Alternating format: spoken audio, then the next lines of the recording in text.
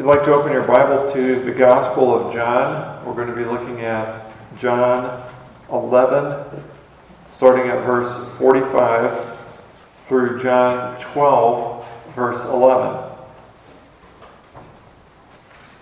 So we're going to finish chapter 11 and just begin chapter 12, kind of straddling each one of those chapters. That's on page 898 of the Pew Bibles, if you're using one of those.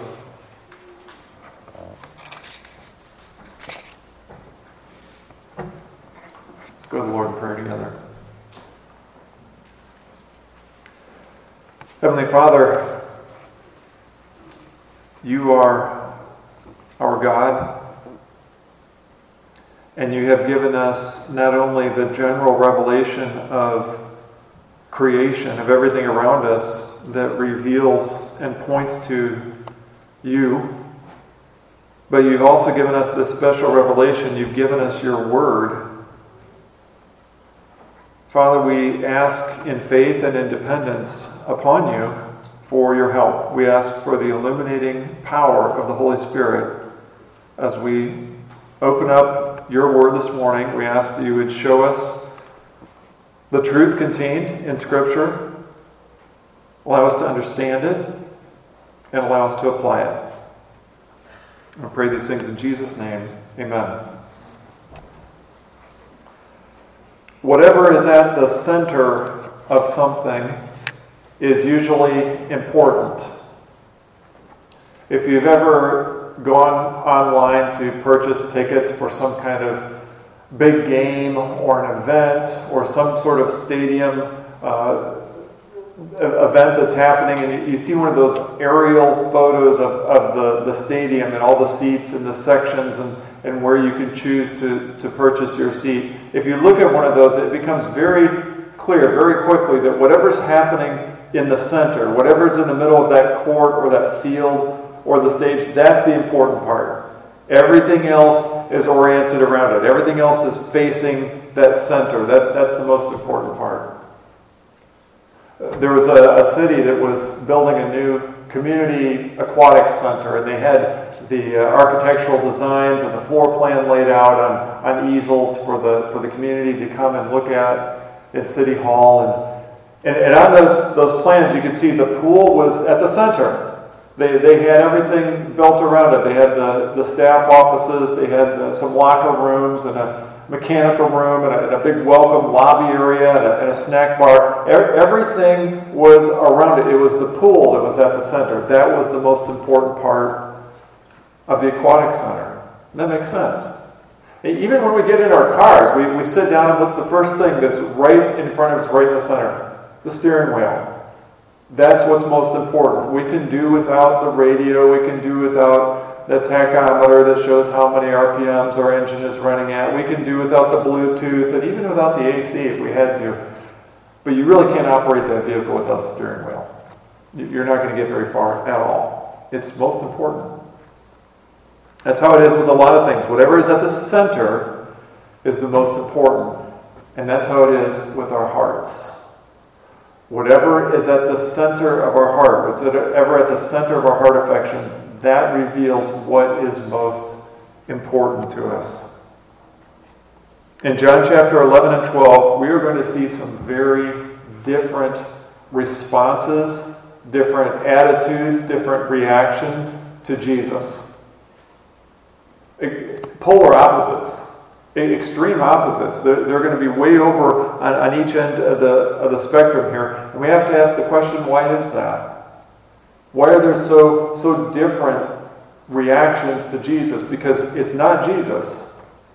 It's not as if Jesus acts one way and says some things to a certain group of people over here, and then he takes the mask off and he's completely different and acts a different way and says different things to another group of people over here. No, that's not it. What is it? It's what's at the center of people's hearts. That is what determines the reaction and the response to Jesus Christ. Let's read our passage. And I want, first of all, just on this first reading as we go through it, to see if you can identify those different responses. They're on either extreme of the spectrum. Let's listen for those. We're going to start at 11, verse 45. Many of the Jews, therefore, who had come with Mary and had seen what he did, believed in him. But some of them went to the Pharisees and told them what Jesus had done. So the chief priests and the Pharisees gathered the council and said, "What are we going to do? For this man performs many signs. If we let him go on like this, everyone will believe in him, and the Romans will come and take away both our place and our nation." But one of them, Caiaphas, who was the high priest that year, said to them, "You know nothing at all, nor do you understand that it is better for you that one man should die for the people, not that the whole nation should perish." He did not say this of his own accord, but being high priest that year, he prophesied that Jesus would die for the nation. And not for the nation only, but also to gather into one the children of God who are scattered abroad. So from that day on, they made plans to put him to death. Therefore Jesus no longer walked openly among the Jews, but went from there to the region near the wilderness, to a town called Ephraim, and there he stayed with the disciples. Now the Passover of the Jews was at hand, and many went up from the country to Jerusalem before the Passover to purify themselves. They were looking for Jesus, and saying to one another as they stood in the temple, "What do you think?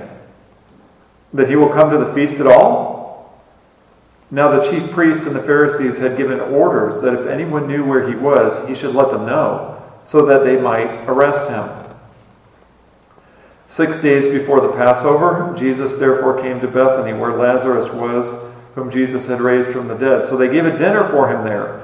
Martha served, and Lazarus was one of those reclining with him at table. Mary therefore took a pound of expensive ointment made from pure nard, and anointed the feet of Jesus, and wiped his feet with her hair. The house was filled with the fragrance of the perfume. But Judas Iscariot, one of his disciples, he who was about to betray him, said, "Why was this ointment not sold for 300 denarii and given to the poor?"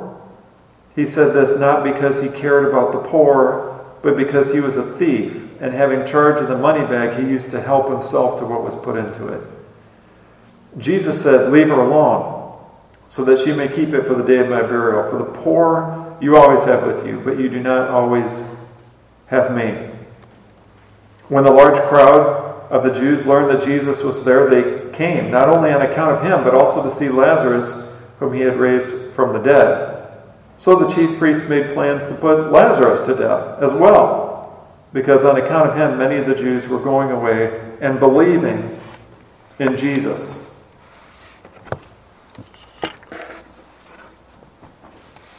As we begin at 11:45, right out of the gate, and I'm sure you caught this, we see two different responses. Immediately, two very different responses from some of the people that had witnessed Jesus raise Lazarus. At the very beginning, it says some of them believed in him. Now, we've been in John long enough that when we see that phrase, believed in him, we know that it can mean genuine belief. It can mean they really were believing him. But we also know that it can mean that it was temporary belief or surface belief, that it wasn't saving belief.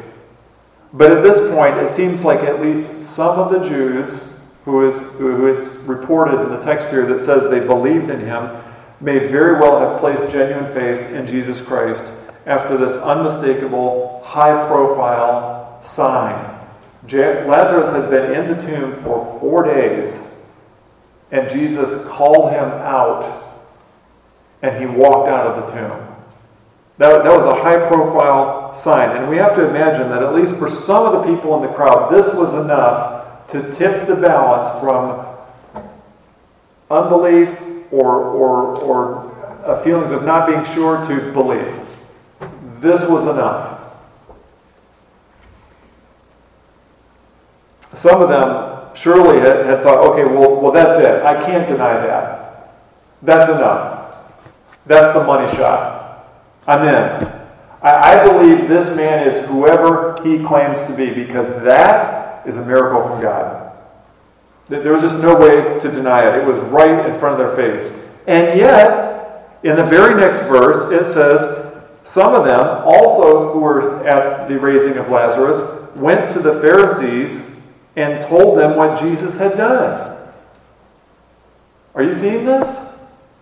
They were literally standing right there as they watched Jesus call the dead man out of the tomb, and they decided, oh, okay, I'm going to continue in willful disbelief.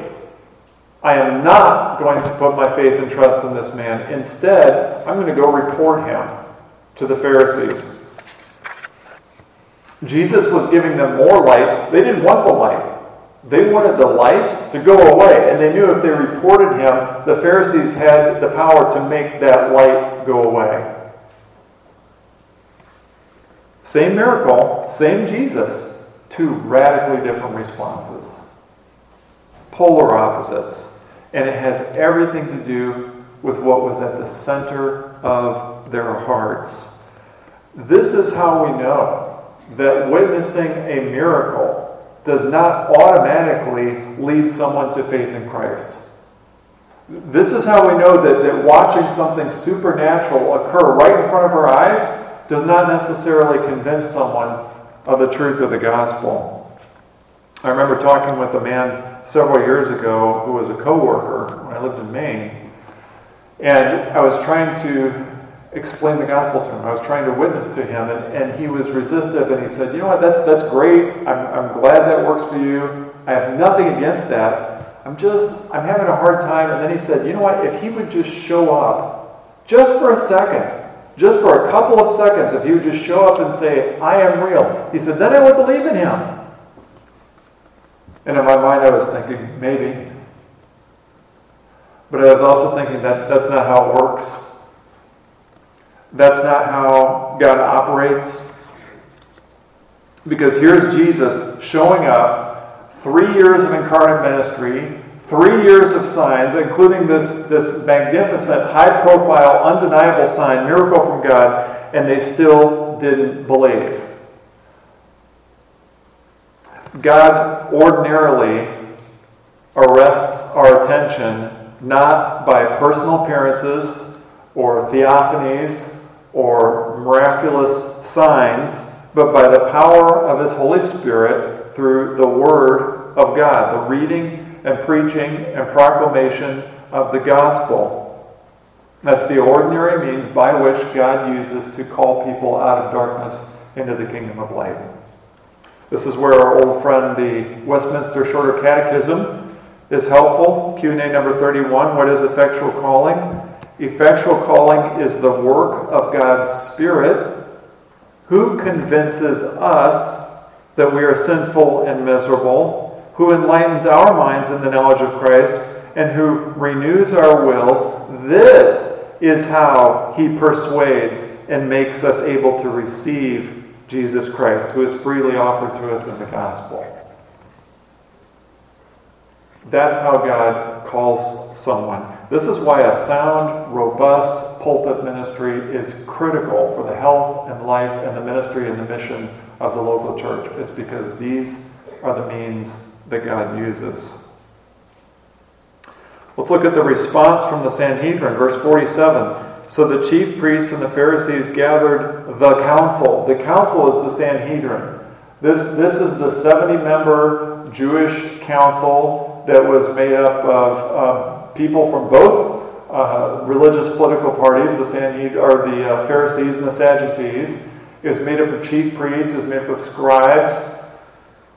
And they were the final authority on all things Jewish for the Jewish people. Now, they were centered in Jerusalem, and although they were under the ultimate authority of the Romans, Rome, for the most part, let them do their thing. For the most part, Rome let them function autonomously and carry on without much interference. The Sanhedrin, it's hard to underestimate the power and influence the Sanhedrin had. It's been compared to the legislative and the judicial and the executive branch all rolled into one. They made the laws, they enforced the laws, and when the laws were broken, they tried people and carried out judicial action. So they were extremely powerful. They ruled over everything. So that's the council that's gathering. They were convened. And they are in what we might call crisis mode. What are we going to do? For this man performs many signs. What are we going to do? This is getting out of hand. We can't let this keep going on like it is. We have to do something. We need a plan to take care of this situation. They're desperate. They're in crisis mode. Verse 48 reveals their fear. If we let him go on like this, everyone will believe in him. And the Romans will come and take away both our place and our nation. And we can hear that logical progression that they were thinking. They were saying, okay, this is what an unchecked Jesus will lead to. If we let him go on, he's going to gain more followers. If he gains more followers, they're going to want to make him king. If they make him king, then Rome is going to hear about it. And they're going to respond because although Rome allowed them to function autonomously, Rome did not put up with rebellion. So if Rome heard that there was a messianic king gathering people around himself, they would show up in force and they would put that down. And when Rome showed up to put rebellions down, it got bloody. They burned entire cities to put rebellions down. But the chain doesn't stop there. That's not really what they're concerned about. And look where it stops. It says, and that will mean that our place and our nation will be taken from us. That's where their heart is. Power and position. Self. They weren't really concerned about the Jewish people. They weren't really concerned about the thousands of Jewish people that would be killed in a Roman response with general and armies. No, that really wasn't a big deal to them. What they were concerned about was losing their power and position. These were not godly leaders. These were corrupt politicians that were serving themselves. They had a very nice setup. If you were on the Sanhedrin, you were in charge. You were the elite leadership. They didn't want that to go away. They didn't want to lose the status quo that they had going on with all the perks that came with it. I think it's obvious what the center of their heart is. Well, this is interrupted by an influential speech, verses 49 through 53. Now, these need careful attention. It gets a little sticky here. We need to understand what's going on in 49 through 53. So Caiaphas was the high priest at the time. So he was ruling over the Sanhedrin. He was the top dog. Over all the Sanhedrin, he was at the top. He gives a speech. He intends one thing with his speech, but John tells us, as he narrates this account, that he was also unknowingly prophesying under the influence of the Holy Spirit another meaning that God had intended and decreed from eternity past. So let's unpack this first. What did Caiaphas mean? Here's Caiaphas. He starts off by saying, "You know nothing at all." That could be loosely paraphrased as, "You don't know what you're talking about." This is how he breaks into the conversation. This Caiaphas comes across as kind of this blustery, arrogant type of guy who's kind of throwing his weight around. He is the chief over the Sanhedrin, by the way, but it seems like he's breaking in just to kind of show everybody that he's a no-nonsense, tough leader who's willing to make the tough call when nobody else is. That's kind of how he's coming across. He wants to portray himself as a strong leader in the midst of weakness. Because in his eyes, they're acting fairly weakly. I mean, look at this. They are kind of wringing their hands saying, "I don't know what we're going to do." He's gathering more followers. Every time we try to confront Jesus, he always makes us look like fools. I don't know what we're going to do. And so Caiaphas steps in and says, "You're going to kill him. That's what you're going to do. You don't know what you're talking about. Stop messing around. You all think that you can kind of navigate this by trying to manage this guy. The only thing that's going to work is to take him off the board. You just need to kill him."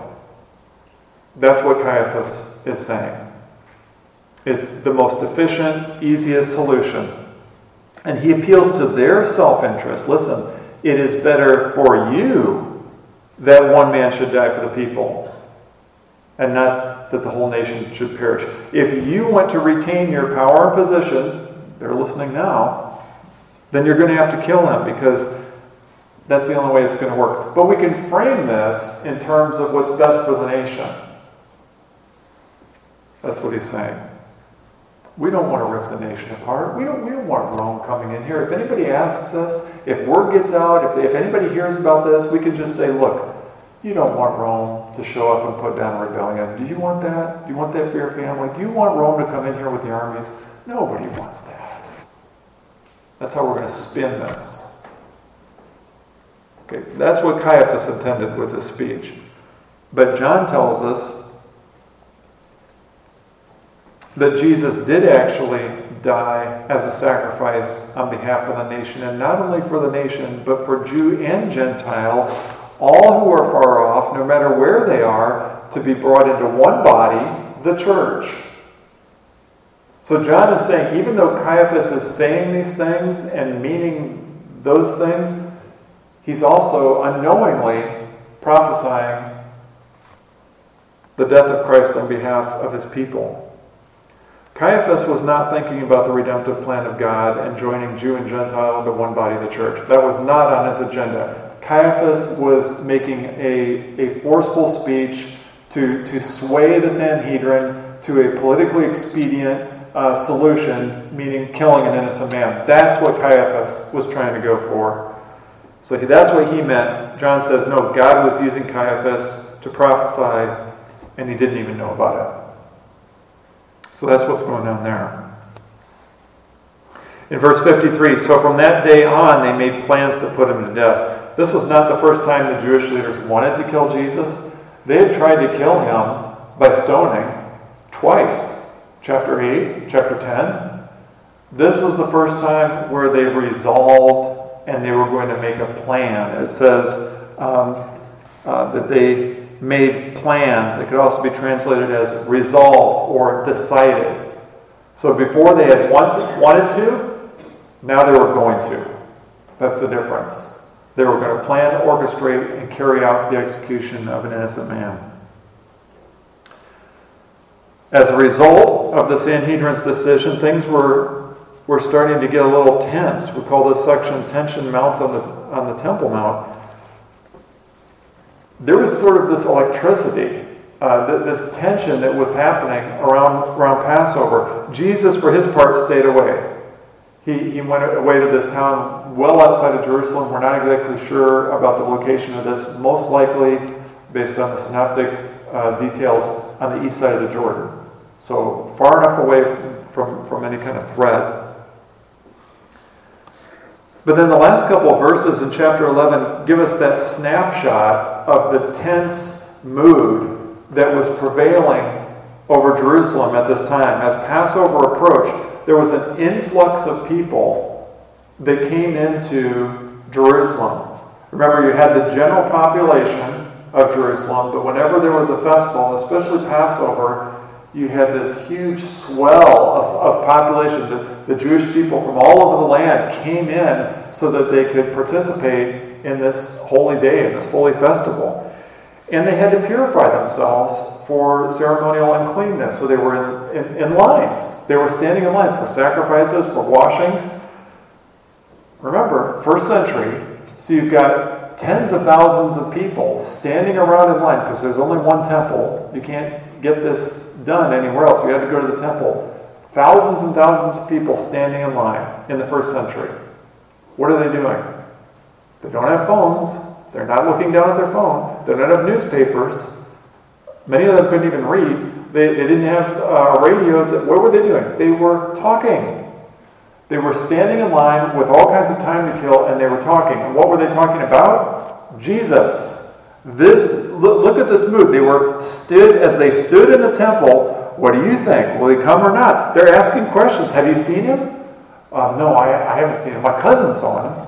Okay, well, what do you think? Is he going to show up? I don't know. If you saw him, would you report him to the Pharisees? Because they've got an order out. Yeah, I don't know. I don't know if I want to get in the middle of that. These are the types of discussions that are on the lips of everyone gathered in Jerusalem. Jesus is at the center of conversation and of topic of interest.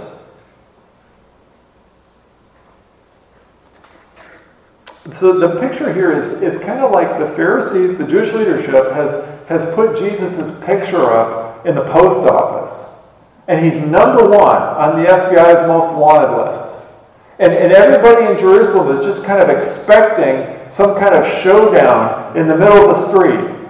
And everybody wants to see it, but nobody wants to get caught in the crossfire. It's tense. In the midst of this, Jesus arrives in Bethany, which is just outside of Jerusalem. And some might ask, oh, wait a minute. What do you mean he arrived at Bethany? Where's the trip through Jericho? Where's the healing of the blind man? Where's Zacchaeus stopping in his house? Because Matthew, Mark, and Luke all give us accounts of Jesus' journey to Jerusalem. Why doesn't John tell us that? Well, the fact that Matthew, Mark, Luke, and John are not all identical and all give us the same information is actually helpful. What if that were true? What if all the three synoptics and John told the exact same story? Well, where would their value and benefit be as independent witnesses? It wouldn't. And that would look more than suspicious if we had exactly the same thing written from each gospel writer, and yet they were claiming to write independently and not have gotten together. That would be very difficult to believe. So the fact that John does not include something and they do include something, and the fact that they're all telling the story, the same story, but from a different perspective in a slightly different way, that actually strengthens the independent witness. It strengthens the validity of what we're being told. So that's a good thing. Jesus and his disciples then are in Bethany. They're at the house of Martha, Mary, and Lazarus. They're hosting a dinner. And here what we have highlighted is the anointing of Jesus by Mary. And then subsequently, Judas' comment and Jesus' response. So this is what's on display in these first few verses of 12. Verse 3 describes that lavish act of thankfulness and devotion and love and worship on the part of Mary. It says she takes a large quantity of very expensive perfumed, oil-based perfume, and she pours it on his feet and wipes the excess off with her hair. She's on the ground in front of Jesus at his feet, worshiping him. This is scented oil made from the root of a nard plant, which is found in India. And like today, it's the same thing. The cost increases, the more pure it is. So if you've got something that's been watered down or mixture's been, something else has been added, it's been diluted, well, then it's not more expensive. This says it was made from pure nard. This was uncut, undiluted, extremely expensive. We'll find out just how expensive in a moment. People usually anointed their head with oil. Mary anointed his feet. This communicates humility. This says, you are Lord, you are up here, I'm down here, I'm your servant. Positioning herself at the feet of Jesus was an unmistakable way of communicating to everyone, you are more important than I am. I'm down here, you're up there. There's no way you can mistake that message from this act. It's an act of worship. It says the house was filled with the fragrance of the perfume. It was about 11.5 ounces. So we can imagine about almost an entire soda can of undiluted oil-based perfume being completely poured out in this room. It would have filled the room. It would have been overpowering. And it would have stayed there a while. Okay, this wasn't going to go away after a few minutes. It was a costly, personal act of love, devotion, gratitude, and worship. And the text shows us what's on Mary's heart. What is at the center of Mary's heart right now? Jesus. And then Judas has to ruin it. All this is going on, and then Judas makes his comment. Why was this ointment not sold for 300 denarii and given to the poor? A denarii was a day's wages for common labor, so if someone was working full-time, we're excluding the Sabbaths. A Jewish person wouldn't work on the Sabbath, so if they were working full-time, this was a year's worth of wages. 300 denarii. That was a lot of money. That was a lot of money in the first century. It still is. It still is. Who here would give a year's salary for 11 and a half ounces of perfume? Anybody? I would not. I don't care how good it smelled. That is a lot of money for just a small amount of perfume.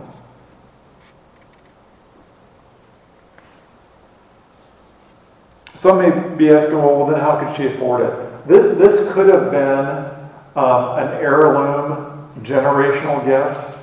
It was not uncommon in the first century for families to keep something like this, something that expensive, and pass it on to their daughter or their granddaughter. And it was just something that was kept in the family. It was just so priceless. This very well could have been Mary's most valuable possession, easily. It was worth that much. But Judas makes his comment. He's not really concerned about the poor. He said this because if it would have been sold, it would have gone into the common purse, which he held. And it tells us he was a thief. He wasn't concerned about helping the poor. He was concerned about helping himself to whatever was in the common purse. I don't think we have to wonder what was on Judas's heart or what was at the center of his heart himself. Money. That was his idol. And Jesus is right there with the response. He makes his comment, Jesus, leave her alone. In other words, back off, Judas. Don't bother her. So that she may keep it for the day of my burial. That's awkward wording, but the sense seems to be something like, even though Mary was unaware that Jesus' death was impending, the timing in God's providence coincided with his trip to the cross and burial. So it was Jesus' way of saying, no, she did the right thing. She needs to have this. Let her keep it so that she can do this because this is the right thing to do at this time. And then he adds, for the poor you always have with you, but you do not always have me. So Mary's done the right thing. If you really want to help the poor, Judas, of course he didn't. But if you really want to help the poor, there'll be time for that. But I'm here right now, and worshiping me is more important than helping the poor. Word got around.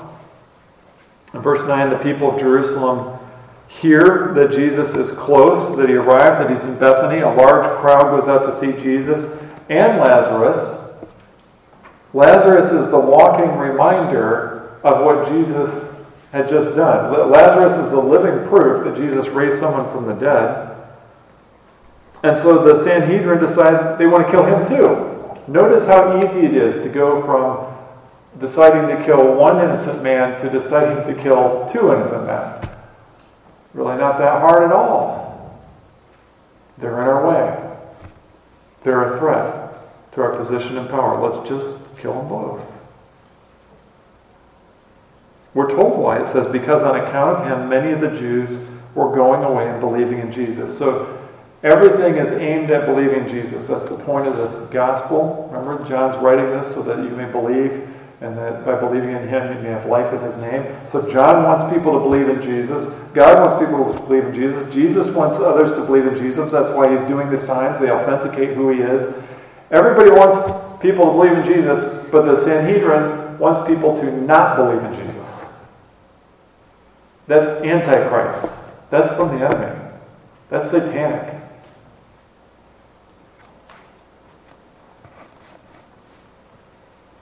At the center. The title of this message is At the Center. I hope you could see those radically different responses.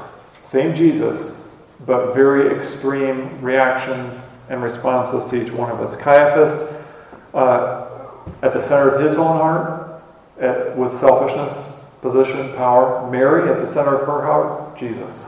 Very obvious. Judas, at the center of his heart, money, self, his idols. And here's the difference. Those that had Jesus at the center of their heart believed in him, worshipped him. Those that did not have Jesus at the center rejected him, did not believe in him, were opposed to him. And it's the same thing today. There are only two responses to Christ. There is no neutrality. And someone says, no, I'm just kind of neither here nor there. No, there is no neither here nor there. There's no fence post. You're either for him or against him. If you claim to be neutral, you're actually against him. It's not Jesus. Jesus is the same. Hebrews 13:8, Jesus Christ is the same yesterday and today and forever. He's not changing. He's not wearing a mask and pretending to be two different people. It depends on what's at the center of someone's heart. So the question is, who or what is at the center of your heart? We say, well, how do I know for sure? Well, there's a couple ways to know what's at the center of our hearts. One way, sometimes we know, is because it's what we talk about all the time. It's always on our mind. It's always coming out of our mouth. For Judas, it was money. The very first thing that Judas said when he saw Mary's act of worship was, money. It could have been sold. I could have had that 300 right there. And here's how we know it was such a heart-strangling idol. Most people, you would think that when something like that happens and they have that desire, they would just think it. They would just watch the act going on thinking, I wish I had that 300. It actually comes out. He says it. He's not just thinking it would be nice. He's saying, boy, I wish I had that 300. He's not even trying to hide it. You've heard the expression, what is down in the well comes up in the bucket. That's what's going on in our hearts. That's what happens to our hearts. If we're talking about something all the time, if it's on our hearts, if it's on our minds, if we're working towards it, if we're talking about it all the time, that might very well be a heart idol. And if we don't know what we talk about all the time, ask your spouse. They'll be able to tell you. They'll be able to say, oh yeah, you talk about this all the time. Oh yeah, that's all you think about. Oh yeah, that's all you're making plans for, you're setting aside time for, you're spending money on that we know that's what you're working toward. This is what's occupying the majority of what's up here and in here. Whatever that thing is, or whatever that person is, it may be at the center of our heart. Other times we know because we react negatively or act rashly when it is threatened or we're in danger of losing it. The center of the Sanhedrin's hearts were their position and their power. That's what was being threatened. Their position and power was possibly going to be removed, and so they were willing to kill in order to protect it. That's acting rashly. What, if threatened, causes you to go into crisis mode? It could be power and position. It could be your business. It could be your way of life, the status quo. It could be relationships. It could be health. It could be control. It could be security. It could be wanting to feel significant, like we're making a difference. It could be the desire to receive praise and recognition from others. It could be a lot of things. Do we panic when something is threatened? Do we go into crisis mode when something is maybe going to be removed from our life? If so, that may be what's at the center of our heart. And then finally, sometimes we know what's at the center of our heart because we are unwilling to give it up.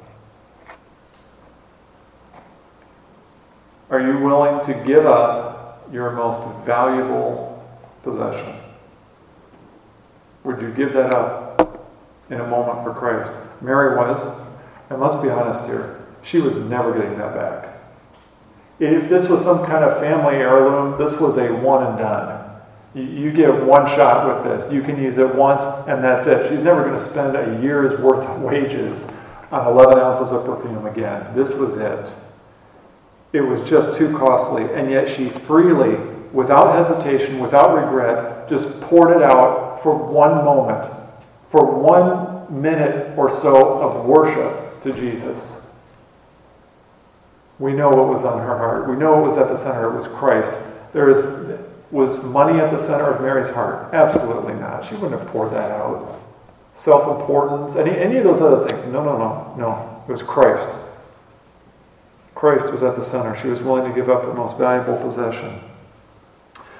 Well, I have good news for all of us, because Jesus knows how to deal with hearts that cling to idols. In fact, it's his specialty. Jesus Christ gives us a new heart, one that has him at the center. This is good news for believers and unbelievers. First of all, for believers. If you're here this morning, if you put your faith and trust in Jesus Christ, hear these words from the Lord. Ezekiel 36, 25 and 26. I will sprinkle clean water on you, and you shall be clean from all your uncleannesses, and from all your idols I will cleanse you. And I will give you a new heart, and a new spirit I will put within you. And I will remove the heart of stone from your flesh, and give you a heart of flesh. And I will put my spirit, capital S, within you, and cause you to walk in my statutes. I will cause you to walk in my statutes and be careful to obey my rules. Now, originally, this was God speaking to his people, 590s, 580s BC. They were going into exile for covenant disobedience. He's saying, I'm going to bring you out. I'm going to restore you for my own glory. In order to vindicate the holiness of my name, I am going to first bring you out, and then I'm going to give you a new heart. I'm going to wash you. I'm going to cleanse you from your idols and give you a new heart. You see, God is passionate about his holy name, so much so that he's willing to do the work, the heart work in his people that are called by his name, to ensure that they reflect his glory. He is committed. Out of sheer grace, he renews his people from the inside out. And it starts with a new heart. It starts with a heart that has Christ at the center. If you are a follower of Christ here this morning, know that God does the spiritual heavy lifting for you. He is the one who has given you a new heart with Christ at the center. He's given you new spiritual birth. And since God has done the work cannot be undone. We've got to remember that. Since God has done the work cannot be undone. This is like a boulder of assurance sitting in the front lawn of our life. It cannot be moved. It's right there every time we open our eyes. God does the work. Let's look just for a minute at Romans 8:30. We've looked at this before. This is the golden chain. We've commented on this verse before for different reasons, but I want to look at it again. And those whom he predestined, he also called. And those whom he called, he also justified. And those whom he justified, he also glorified. Doom, doom, doom, doom. You see the rhythm that Paul's getting into there? This is why it's called the golden chain. He just names one thing and it leads to the next, it leads to the next, it leads to the next. Notice how they all end in ED. Past tense. He predestined. He called. He justified. He also glorified. ED. Past tense. Now, if you remember your order of salvation, we haven't been glorified yet. That's something that comes in the future. We've been called. We've been predestined. We've been justified. But we haven't been glorified yet. That comes at the end. That comes when we are raised with imperishable bodies, to join God, to give Him glory forever, enjoy Him, and worship Him in a resurrected eternal state. That has not happened yet, but Paul says He also glorified. Did He make a mistake? No. The reason he can talk about our glorification in past tense is because it is such a done deal. It is so settled that he can talk of it as if it's past tense. Since God has done the work cannot be undone. This is a huge rock of assurance for us. And we need to remember this the next time we experience doubt. The next time we're in the throes of temptation. The next time we fall to temptation. We need to remember that because God has done the work cannot be undone. This doesn't mean we just kind of kick back and don't work towards our sanctification at all. This doesn't mean that we give up. This doesn't mean we let go and let God. This doesn't mean that we stop repenting and we stop confessing sin. No.